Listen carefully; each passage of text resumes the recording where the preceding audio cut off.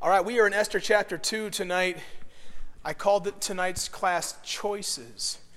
And there's some crazy choices going on in this text tonight. My mind went back to my time in college, and I was a part of two communities in college.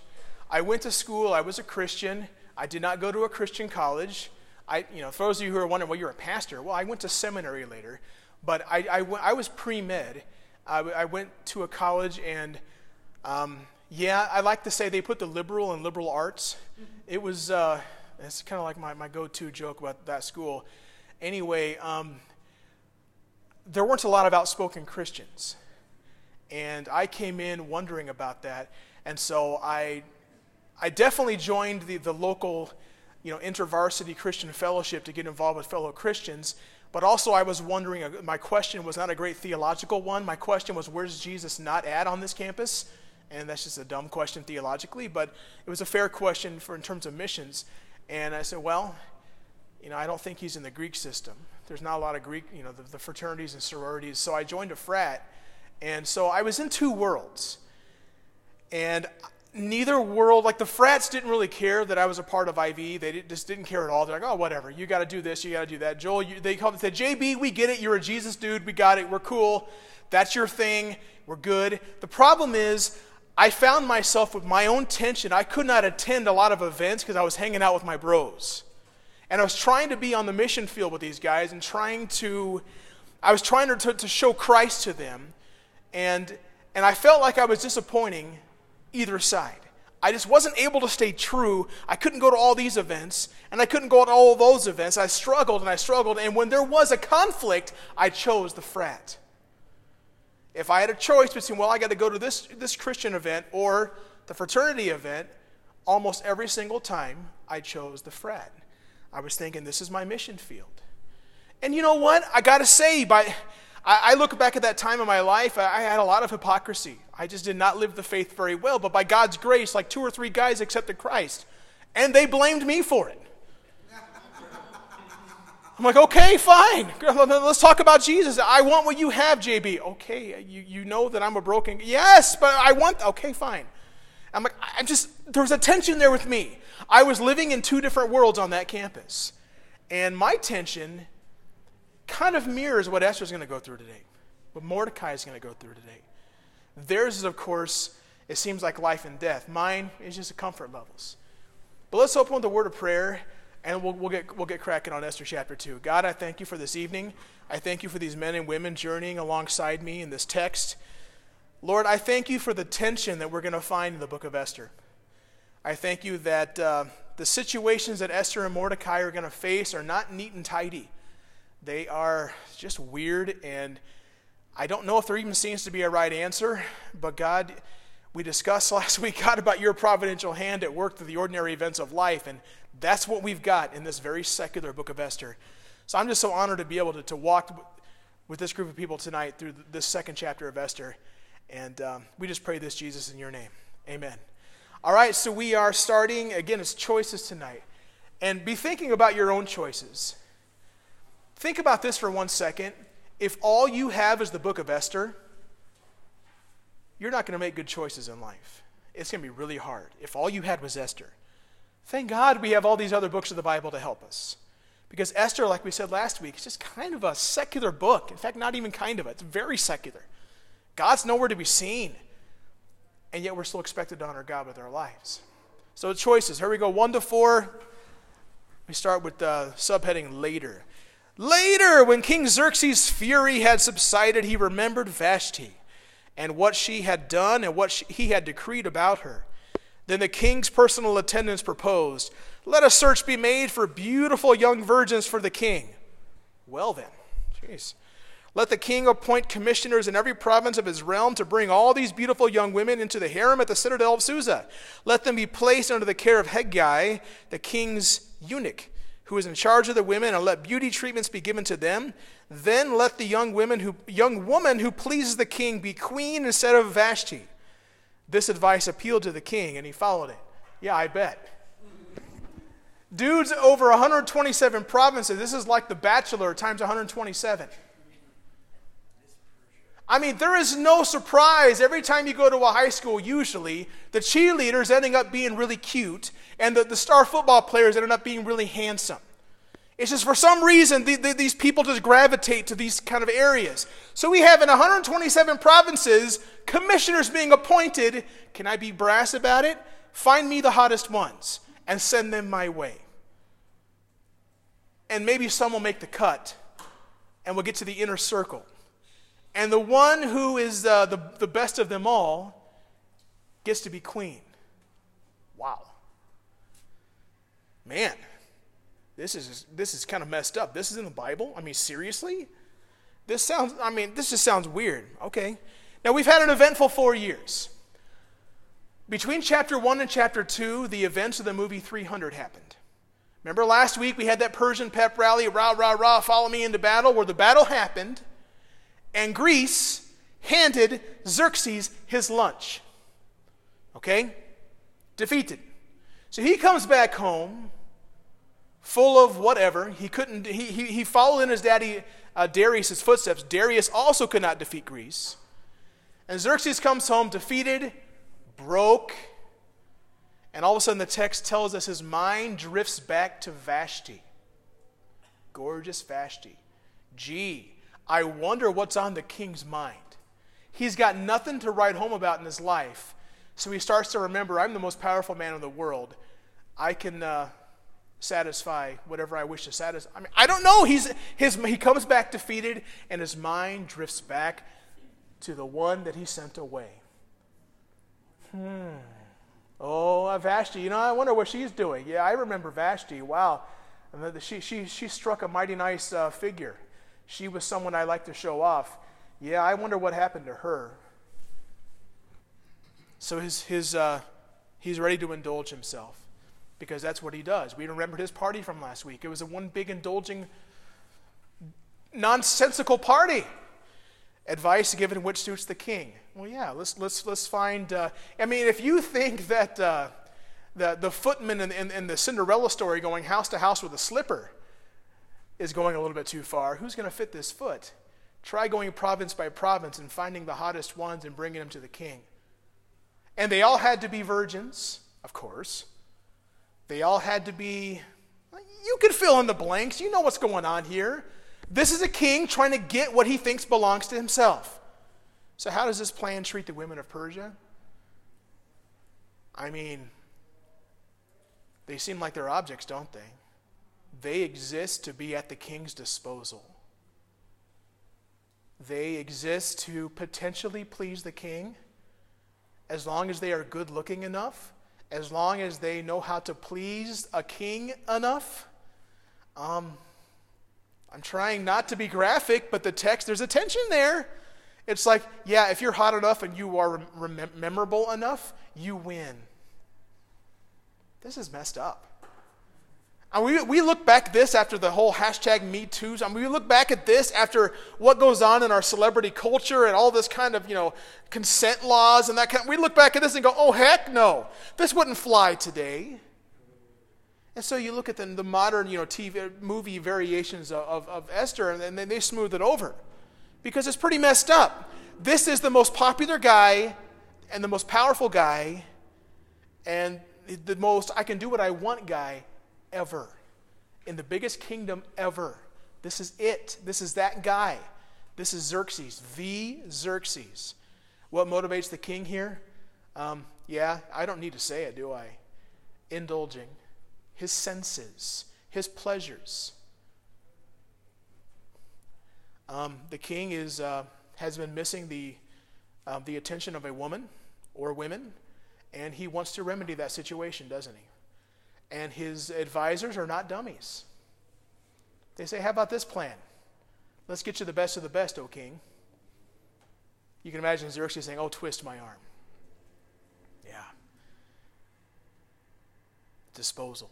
Women just being objectified for whatever. That gets us launched here. Verses 5 to 7. We get the first time the word Jews is in the Bible. Now there was in the citadel of Susa a Jew of the tribe of Benjamin, named Mordecai, son of Jair, son of Shimei, son of Kish, who had been carried into exile from Jerusalem by Nebuchadnezzar with Jehoiachin, king of Judah.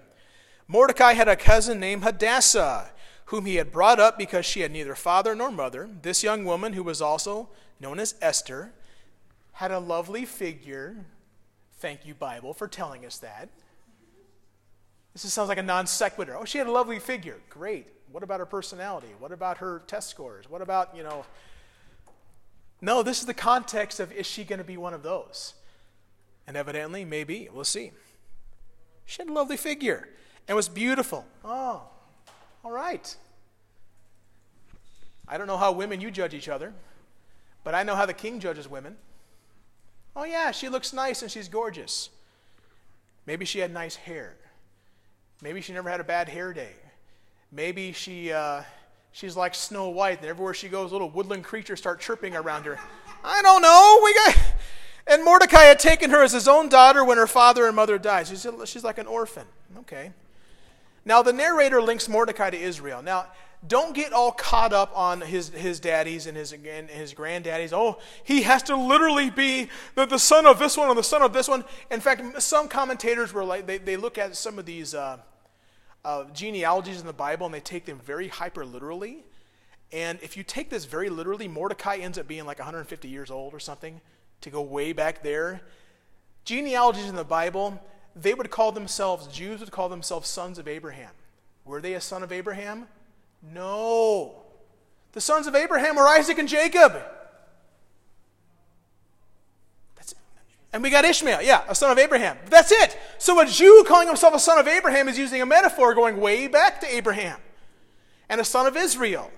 Israel known as Jacob.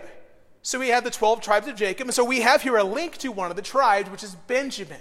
The most famous Benjamite of all time. You could argue the Apostle Paul. But by this time in history, there was one Benjamite that was the most important one, and that was, oddly enough, the exact same name, King Saul. Now, why do I mention King Saul? Because King Saul's daddy was Kish. And here we have Kish being linked to Mordecai, another famous Benjamite. We also have another Benjamite, Shimei. Shimei was a guy when King David was running from Absalom. Shimei was this little guy on the side of the hill calling down curses and talking smack to King David. Just talking all this trash to David. And David's like, what's the big idea? And one of David's commanders is like, can I just off this guy? We are all tired of him talking all this trash to us. And David's like, no, wait a minute. He's calling down curses from God. Let's let him keep talking.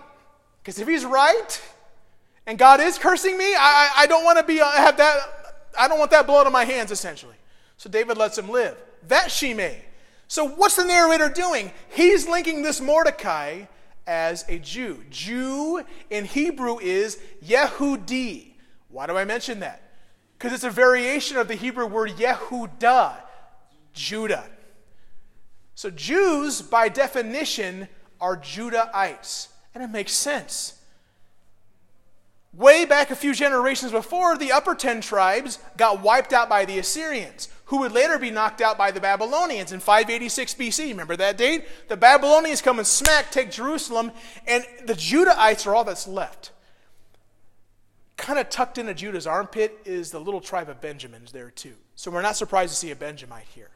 The Levites didn't have land, they had cities. They were kind of pockmarked throughout all the empire, the Jewish, the nation of Israel. So the remaining Jews are largely Judahites. David's nation. After the nation split, Israel, after David and Solomon, the nation split, and Israel up north and Judah up south, down south. And every bad king, there was only like 5 or 6 good kings, and they were all in Judah. Not one was up north. They were all down south. So we have Mordecai, his link to Israel. And we have a cousin with 2 names, Hadassah and Esther. Gee, I wonder, Mr. Narrator, if this woman, like me in college, was feeling like she's going to live in 2 different worlds. This narrator's no dummy. He doesn't have to give us both names, but he does. You see, there's going to be this tension between her Jewish side and, remember, these are people that could have gone back to the promised land When Cyrus allowed Ezra and Nehemiah and all the nation to go back, worship your God, do your thing. Cyrus, great king, such a great Gentile king, God called him a Messiah, his anointed one to do this very thing. Wow, we discussed that last week. But the characters in Esther said, we're not going back. We're going to stay. So already there's this tension between their Jewish heritage and their kind of like living in luxury Persian current heritage. We're going to see that tension here. A cousin with two names, that tension is going to be alive and well in her. Who is she going to honor? Is she going to honor her God? Or is she going to honor her situation, her comfort? I don't know. I don't want to beat up on her. The text doesn't let me to. The text also doesn't let us to praise her. It's really hard. I have a daughter.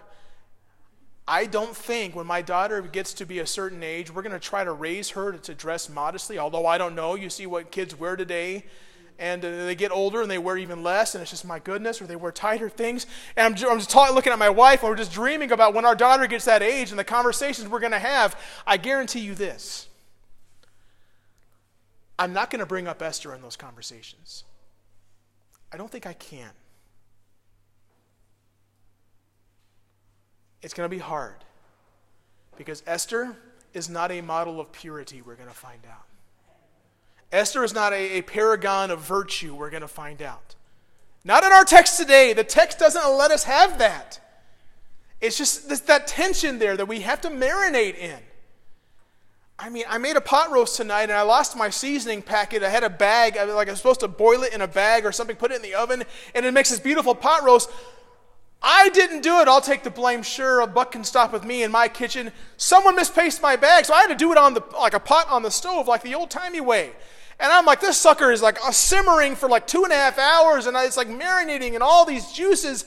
Do that with this tension, okay? This tension stinks. We like Esther to be cut and dry. We want the narrator to go, yeah, but. And he doesn't. He doesn't. So we're left with these unfinished thoughts about Esther and Mordecai. So we continue. Verses 8 to 11, favor. When the king's order and edict had been proclaimed, many young women were brought to the citadel of Susa and put under the care of Hegai. Esther was also taken to the king's palace and entrusted to Hegai, who had charge of the harem. She pleased him. Now, before we start getting thoughts, this guy's a eunuch. Okay? So the sexual stuff that we're going to be thinking in a few minutes, we don't have to go there yet. All right? There's some people, they walk into the room and they make everybody smile. Okay? She made this guy happy. Maybe she was a good friend. I don't know what it was, but she pleased him and won his favor. Immediately he provided her with beauty treatments and special food. He assigned her 7 female attendants selected from the king's palace and moved her and her attendants into the best place in the harem. Esther, here we go, had not revealed her nationality and family background because Mordecai had forbidden her to do so. Every day he walked back and forth near the courtyard of the harem to find out how Esther was and what was happening to her. So Esther makes the inner circle, doesn't she? My goodness, the local girl makes it big. All these girls coming from all around the empire, and one here in Susa makes the cut. She finds so much favor that the one who's going to be kind of like the manager in charge of this whole process likes her. Really likes her. She starts getting special food. Special beauty treatments. Wow. It's like watching Survivor and one team gets a food challenge and then all of a sudden they start winning things because they have food in their belly. This is not small. And yet, we're expecting again the text to say, and God was with her. And God made everybody well disposed to her. And God make everyone smile at her and give her all these things. But God's not here, at least overtly. We're left to wonder where God is at. And as we watch things unfold, we're saying, okay, God, if this is your plan, then she's going to have to make the cut. I mean, we hate to say it. We don't want to think about your plan being what's going to come next. But I'm just saying, God, if this is going to happen, she's going to have to make the inner circle, and she's going to have to be the chosen. Our brain goes there, because if we're looking for God's hand to be there, could God use a situation like this? That's another tension. This is not a neat and tidy situation at all. Esther makes key choices. She does not reveal who she is. Now, she does later. Spoiler alert. But here, when it seems to matter the most, in terms of integrity, she doesn't do it. How's God providentially at work here? Well, she makes it in, doesn't she? She makes the one guy happy that needs to be made happy. Could you imagine if this Haggai guy, that's kind of a weird juxtaposition of words, the Haggai guy. Can you imagine if that guy didn't like her? Oh yeah, you'll get your turn sometime, the second day of never, and you just stay over there, and all these other girls are going to get all the plum treatments and all that kind of stuff. You're going to get nothing. They got the press-on nails, whatever it is. You're just going to get, you get the leftovers, and maybe sometime you'll get to, but no, she's getting the best of the best. Wow. Man, is God at work? We don't know. It's hard for us to wrap our mind, because we are people who pride ourselves on purity, on being faithful and not just being, we expect her to be chaste here, to honor God with her body. We're expecting this. And, darn it, book, you're not giving it to us. And Mordecai's just hanging around. He's there. And evidently, she obeyed Mordecai. Mordecai said, don't you dare say who you are or where you're from. And she says, okay. That's what the text tells us. That's all we hear so far of motivations. She's living to please the one who cared for her. Would you say she's loyal? I guess. Loyal to him. Why am I bringing this up? Well, how's God providentially at work? The question. Well, we can see how God's providentially at work. God is not blatantly at work, but remember, God's providence is God directing the course of human history to meet the ends that God has decided for those things. God is therefore providentially at work in the ordinary events of life. And it gets no ordinary events of life than this right here. She makes a choice, and can God use that choice? Does God guide that choice? How is God at work in this really messy sexual situation where there doesn't seem to be a right answer for a faithful Jew? That's the tension. There doesn't seem to be a right answer. And do you know why this is such a horrible thing? What's going on back with the people who made the good decision to go back? What is something that Ezra, as you read the book of Ezra, which is kind of around the same period a little bit, what is something that he is dealing with right now? You read the text, and they are rending their garments before Almighty God in the book of Ezra, saying, God, we confess our sins, and one of the number one sins of ours is that we've intermarried with the Gentiles. We've taken them as our wives and our husbands, and we've given our daughters and sons to them as husbands and wives. Please forgive us, O Lord, for we have done this.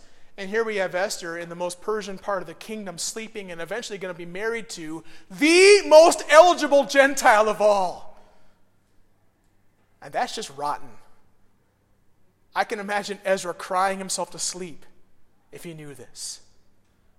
And what's going to blow your mind is that God's going to use this weird, dare I say, unholy situation to deliver his people. To deliver all the faithful, dare I say, goody two-shoes, the faithful ones back home. He's going to use this rotten situation to deliver all of them. There ain't nothing like the book of Esther. You're looking at your choices like, God, what do I do?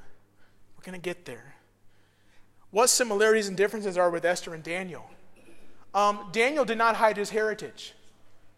Daniel faced a bunch of awesome food, and he's like, I ain't doing it. Give me bread and water. Yeah, vegetables. Yeah, good call. And the guys are like, no, I don't dare cross the king. And Daniel then says, we'll do a test, doesn't he? We'll do a test. You have them have their golden corral over there, and we'll have the bakery section at Jewel with the produce aisle. They have their rich, fatty foods, and we'll have our, this. And we'll see who ends up being better. And the text tells us Daniel found favor. another Gentile and a stranger in a strange land, Joseph. He literally turned down Potiphar's wife's sexual advances. She wanted to have at him, and he ran away. Then she accused him of having at her when he clearly did not. Now, I'm going to get to heaven one day, and Joseph's going to take a shot at me, because I don't deal with while Joseph was in that house to begin with by himself with that woman, putting himself in that possible temptation situation. He did the right thing getting out of there, but I digress. Get to heaven, he's going to be waiting for me. That's fine. I have it coming. But I'm just saying, Joseph was a stranger in a strange land. He refused to compromise his integrity and his Jewishness, and he found favor. Esther, she's like, where do I sign? She still finds favor. The difference is, in Joseph's case and in Daniel's case, God is there. Daniel refuses to cease his prayer times, even if it means a lion's den. His boys, Shadrach, Meshach, and Abednego, his crew, refuse to bow down, even if it means a fiery freaking furnace. They don't compromise anything. They are Jews of Jews. Esther, where do I sign? Here I am. Now, we can't criticize her too much because the text doesn't let us. We can't praise her too much either. We expect more out of you, Esther. We expect a great virtuous Jewess here, a great woman we can tell our daughters about. We can't do that yet. We can't. It's messed up. We can't do that yet. We can't really even see God's hand in this except everything works. Even the bedroom, that works too. God, you're present in that thing? Evidently. Let's keep going. The process, 12 to 14. Before a young woman's turn came to go into King Xerxes, she had to complete 12 months of beauty treatments prescribed for the women, 6 months with oil of myrrh. By the way, we 3 kings of Orient are. Where are they from? The east. What's east of Jerusalem? Persia. They carry with them gold, frankincense, and myrrh. So we're not surprised Persia's got the kingdom capital on myrrh. Persia was known for their spices and their perfumes and their... My goodness, could you imagine 12 months of treatments just so a man would desire you? The man would desire you? Not, you're already good looking. You already have the figure. You have everything. You got everyone's favor. Now the rich in the beauty department are going to get richer. Before you go in for, oh, I'm going to say it, you're not going to like it. Before you go in for your one-night stand with the king, you're going to criticize? I mean, that's what we got here. How dare you treat the Bible that way? It's a passionate night. You got one night. Wow. 1 year for one night. Winner takes all. Loser? Well, what happens to the loser? In the evening, this is how she would go to the king, anything she wanted. Or she had perfumes and cosmetics, okay. She becomes like a L'Oreal girl, okay. Anything she wanted. And this is how she would go to the king. Anything she wanted was given to her to take with her from the harem to the king's palace. Commentators like to say this would go with her. So if she lost, it became her parting gift. So if there's something really pretty that she liked, a really great gown, or, I don't know, a nice pair of shoes that go with everything, a handbag, I don't know, ladies. She gets to have anything in this castle that gets to take with her. She's got to take it with her into the bedroom, and then she gets it. So if she doesn't win, she gets this priceless thing for the rest of her life. Okay, fine.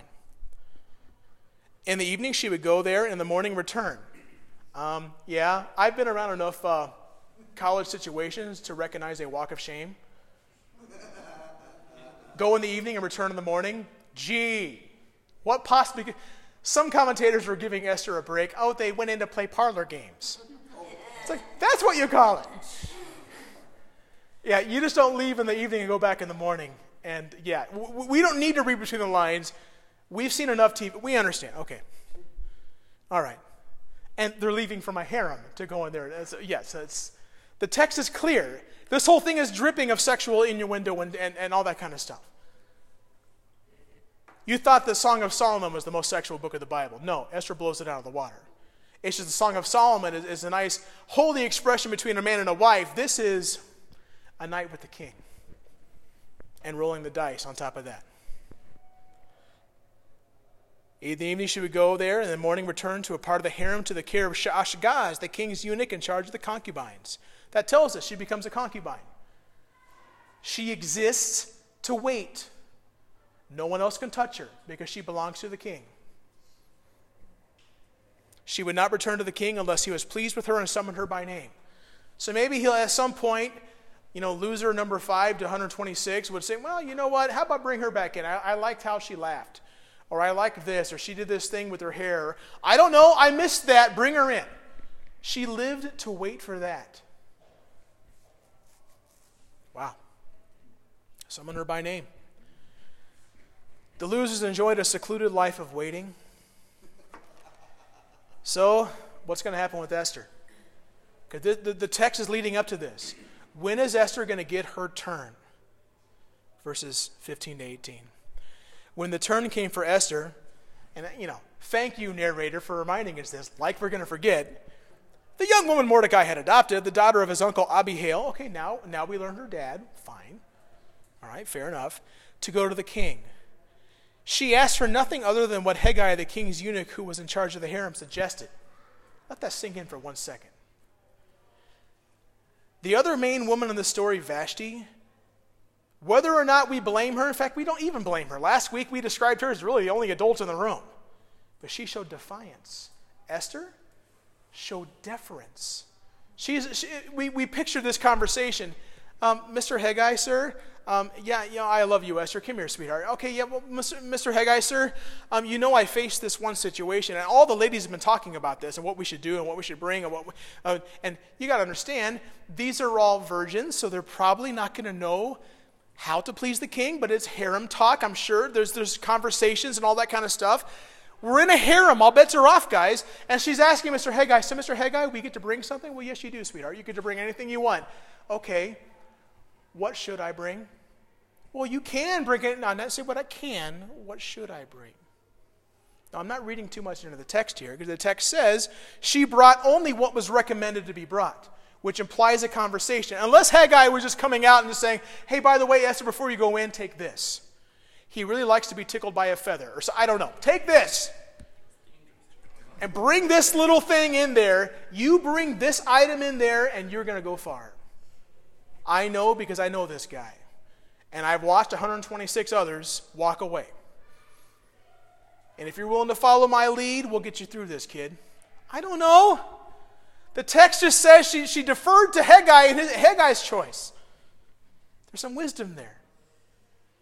You're in an impossible situation. You don't know what to do. You don't know what to say. But you know what? What are wiser people counseling you with? People you might turn to for advice. And to a person they're saying, I would not answer that email from a prince in Nigeria with your bank account information. But he promised me, I'm just saying, or whatever it is. I chose a really random thing. But I probably wouldn't do this. You're welcome to do whatever you want, but you asked my advice, I'm just giving it to you. And enough people are saying, yeah, don't do that. You probably ought to pay attention. And again, that's even a secular way to go about it. But she asks for advice, and he gives her advice. The narrator keeps details from us, but we don't know how. Well, we'll just keep going here. Esther won the favor of everyone who saw her. She was taken to King Xerxes, the royal residence, in the 10th month, the month of Tebeth, in the 7th year of his reign. And here it is. We're in the bedroom. Now the king was attracted to Esther more than to any of the other women. Well, okay. The text cleaned everything up nicely, didn't it? And she won his favor and approval more than any of the other virgins. The narrator has kept details from us, didn't he? We don't know what Esther had to do. We don't know how Esther felt about it. We don't know if she lived the rest of her life with shame. We don't know if she lived the rest of her life with pleasure. And she said, yeah, I had the opportunity and I took it, and look what happened.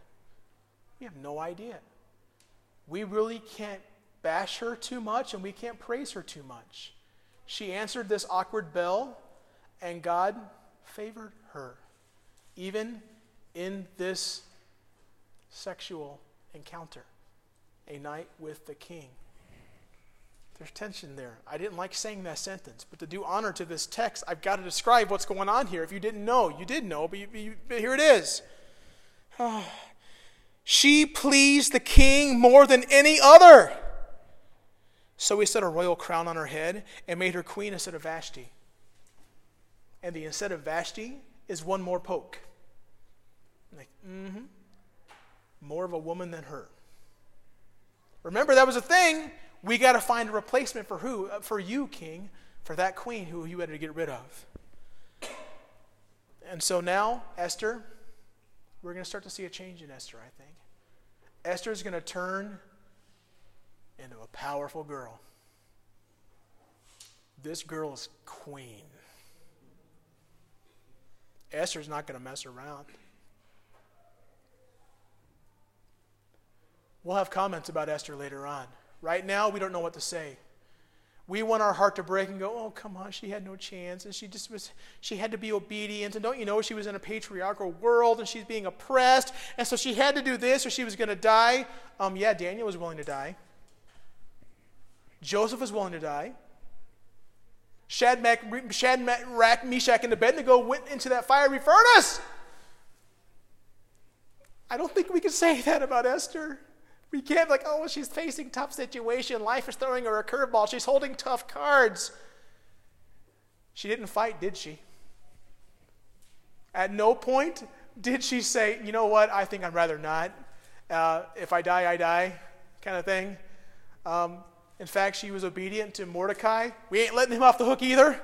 Mordecai, what in the Sam Hill is wrong with you?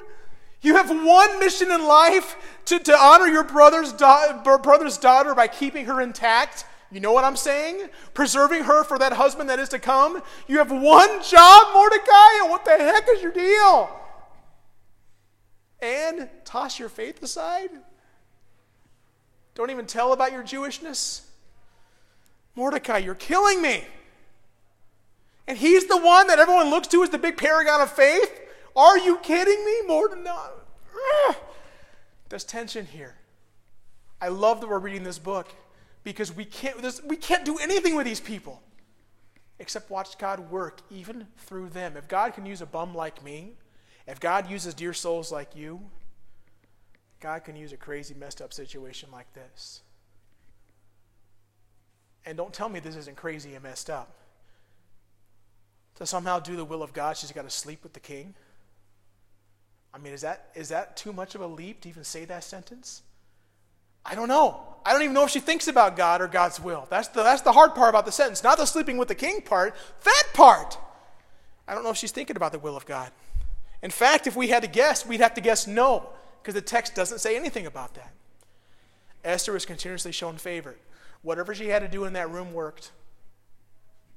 We like to think, oh, they had a nice conversation and maybe she was just so submissive and he liked that and she just did whatever he wanted him to do and she fluffed his pillow and she played chess with him and she took his king and all these kind of things. We like to think all these things that Esther was a good girl to the end and that he's like, well, you know what, you're different than everyone else. By golly, there's something about you.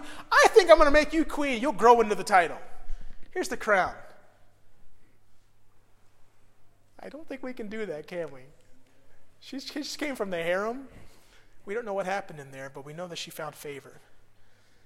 God, are you involved in that? Seriously, God? I thought more of you, God. Right? I mean, that's a wrong thing to say, but the casual reader of this is expecting this to be a religious book at this point. And it still isn't. It's messed up. What information are we not given about Mordecai and Esther in this chapter? We talked about that. We have no idea. We have no idea what motivates these people. When we face difficult choices, how are we to act? What should motivate your decisions as you live this life? Again, if all you had was the book of Esther, you're toast. You're not going to give God glory just by, I guess you could, just by, okay, God, just work in me and I'll just let you work. But thankfully we have Hebrews chapter 11. Some call it the Hall of Fame of Faith. And in Hebrews chapter 11, there are some great all-stars in there. And there are some absolute bums in there. Oh my gosh. Don't get me started on Gideon, on Jephthah. Check out who made the cut in Hebrews 11. Barak. Oh, you kidding me? Barak is the loser in the Deborah story. We expect Deborah to be there, not Barak. Jephthah sacrificed his daughter on a stupid vow. Gideon played games with God's grace and made God jump through hoops that God should never have to jump through to get him to stop hiding and to do God's will. Samson, the worst of all the judges. Like, in your average water bottle, you have more faith in you than Samson does. Oh my goodness, and they're in Hebrews 11? Yes. It's the same idea as when Jesus was on the plains of Galilee and he took 5 loaves and 2 fishes and fed 5,000. What did he do? He used what was there. I don't have a lot of faith, so? God fed a nation of people with a Lunchable. He can use your faith. I guarantee you probably have more faith than Samson, and God used that crumb bum. God's going to use you in your situation. So 1 Corinthians 10, I think it's 10:31. Whether you eat or drink or whatever you do it all for the glory of God. You wake up in the morning, God, give me the power, Lord, to give you glory today. You go to sleep at night, Lord, I pray I gave you glory today with my actions and my decisions, and I trusted you along the way. And Lord, I know I failed in this regard, so I confess this to you. Please forgive me. Pray for strength to do your will the next day. Whether you eat or drink or whatever you do it all for the glory of God. And we want to say, yeah, that's what Esther did, but the text doesn't tell us. We don't know. Okay, well, how about something more general, Joel? Fine, John 15. I am the vine, the branches remain in me, and the Father is the gardener. Remain in me, Jesus says, and you'll bear much fruit. Remain in the vine. How do you make good decisions as you live this life? Don't seek my will to be done. Seek thy will to be done. Remain in the vine, bearing fruit for the glory of God in the name of Jesus Christ. Your situations are going to be not so neat and tidy. They're going to be hard. They're going to be difficult. There doesn't seem to be a right plan. I know with me in college, I ticked off everybody sometimes. But at the end of the day, I went to sleep and said, God, I pray I gave you glory today. I know there's so many things I said and did that didn't give you glory, and please forgive me. But I prayed today, I honored you in your kingdom. And I wish I prayed that prayer just like that every night. I didn't. I told you I was a hypocrite back then. But that prayer did exist. It was loosely on my brain as I saw my days being guided. And I don't know why or how, but God used me, even me, at my worst. That's it. Esther's now queen. God gave her favor, and her choices were used for God's glory. That's Esther chapter 2. Thanks for letting me share.